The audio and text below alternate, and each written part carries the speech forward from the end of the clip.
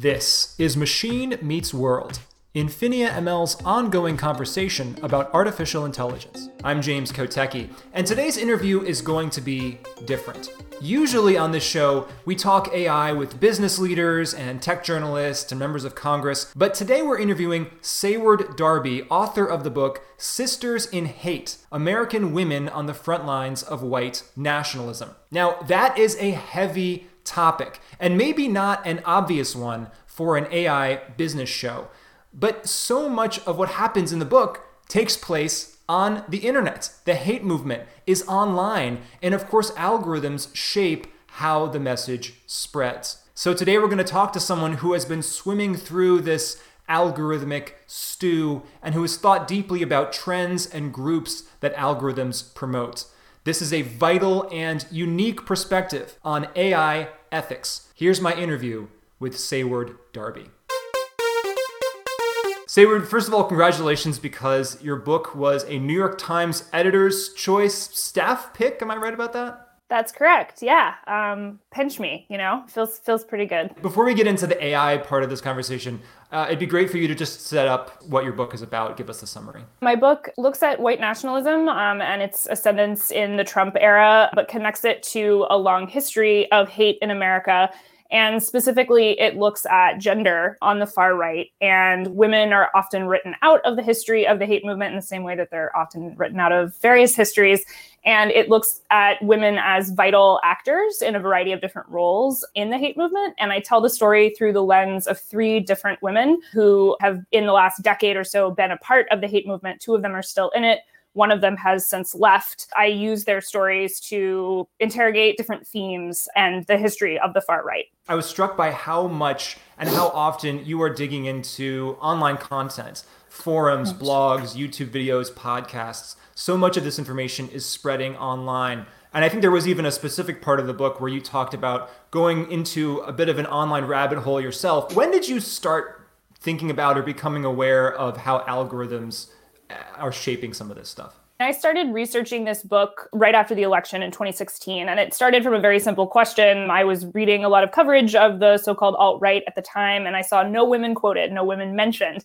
And I thought that was really odd. And so I went looking for the women of the alt-right, and I found them on social media, and specifically a lot of influencer types on YouTube. And I went down rabbit holes, essentially. I would find one person who made videos and had content related to white nationalism, and I would watch all of their videos. There were some people that they had as guests on, and then those people had their own YouTube channels, but then also there were lots of recommendations popping up. Obviously, YouTube was definitely a starting point, Twitter to a certain extent, Facebook to a certain extent. And then over time, different social media networks have emerged, whether you're talking about Gab or Telegram and Discord to a certain extent. But YouTube it was the starting point and arguably the most interesting from an AI and algorithmic perspective. Describe to me the process of going down one of these rabbit holes as things get more and more extreme and as different content is served to you in a place like YouTube. I would choose to watch a video because I was doing this research, and it would be about, the decline of Western civilization, which is a dog whistle for the far right. And if you looked at your recommendations, it would start to include videos on that topic. And if you clicked on it, it just kind of kept taking you through videos that got more and more overt in what they were talking about, whether you're talking about the specific language, certain people who just have a more overt approach. I've been reading some of the most recent research about algorithms and basically, how might they shape radicalization.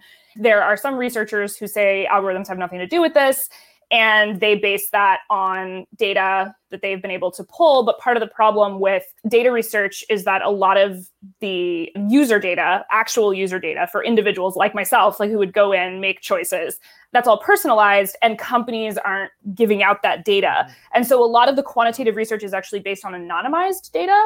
And so in some ways, the people who take a more anecdotal approach often say, actually, this is in some ways as instructive because it is personalized. I am the person doing it, and I'm seeing how my preferences lead me to more overt racist content over time. Did you get a sense that folks in the white nationalist movement are intentionally leveraging this technology and understanding it to the fullest in order to drive their message? Or are they just getting lucky because YouTube would prioritize any degree of extremism, not because YouTube is racist, but because it just wants to keep you on the site longer?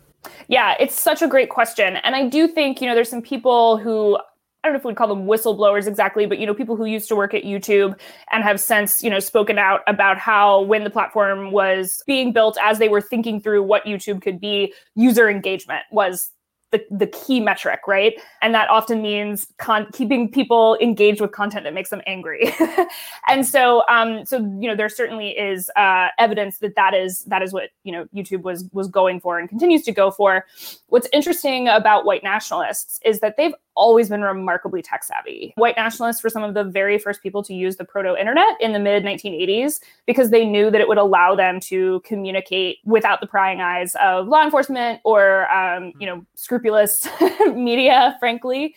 And then, they were early adopters of the internet as soon as the internet became, something that people had in their individual homes. Certainly, they've seen how this is an opportunity for them to craft their own message and deliver it repeatedly. Do they understand how algorithms work? I don't think necessarily any more than a lot of anybody studying algorithms does. But what they are aware of are the low barriers of entry to getting on to one of these sites, monetizing these sites. And even when they get banned, they just create a new site, a new name, a new something. And so you end up playing whack-a-mole with them. Did swimming through all this content that was so deliberately served and calibrated to you specifically by algorithms, did it have an impact on your psyche? Did you find that it was effective in any way for you? I did not personally feel myself being influenced or affected by the messages, other than from the standpoint of my emotional well-being. There were times where I was like, why didn't I choose to write about puppies? That being said, I've talked to people who I would otherwise think would not align themselves with people in this space,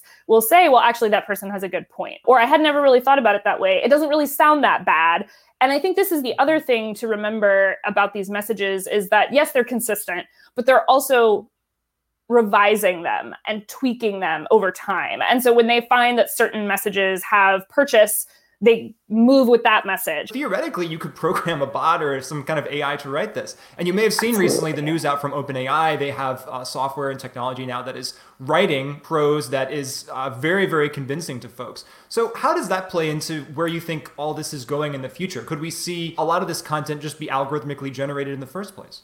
I think it's absolutely possible. Media literacy used to mean one thing, right? And now I think media literacy means it has layers and layers of meaning, including being able to differentiate between not just a reliable source and an unreliable source, but a human source and a non-human source. That's something that we're going to have to figure out as a society, how to get better at explaining to people. Do you have any kind of macro advice for business leaders for how to think about the AI projects that they're working on so that they don't do things that end up turning around and biting them or biting society? Increasingly, we've seen tech companies that rely on algorithms really botching responses, frankly, to things, whether it's the proliferation of QAnon content on their platforms or radical content that people then link back to violent actors and that they had been consuming that content.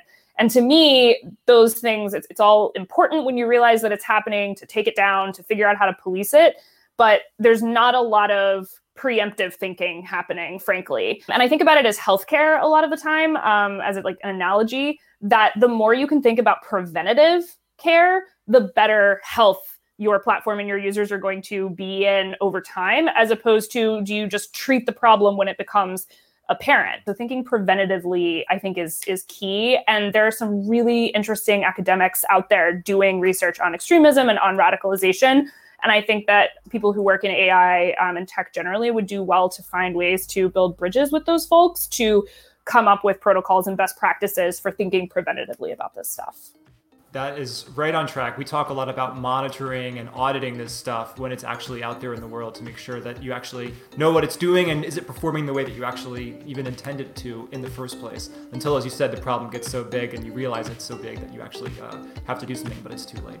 Right. Sayward Darby is the author of Sisters in Hate. Thanks so much for being here on Machine Meets World. Thank you so much for having me.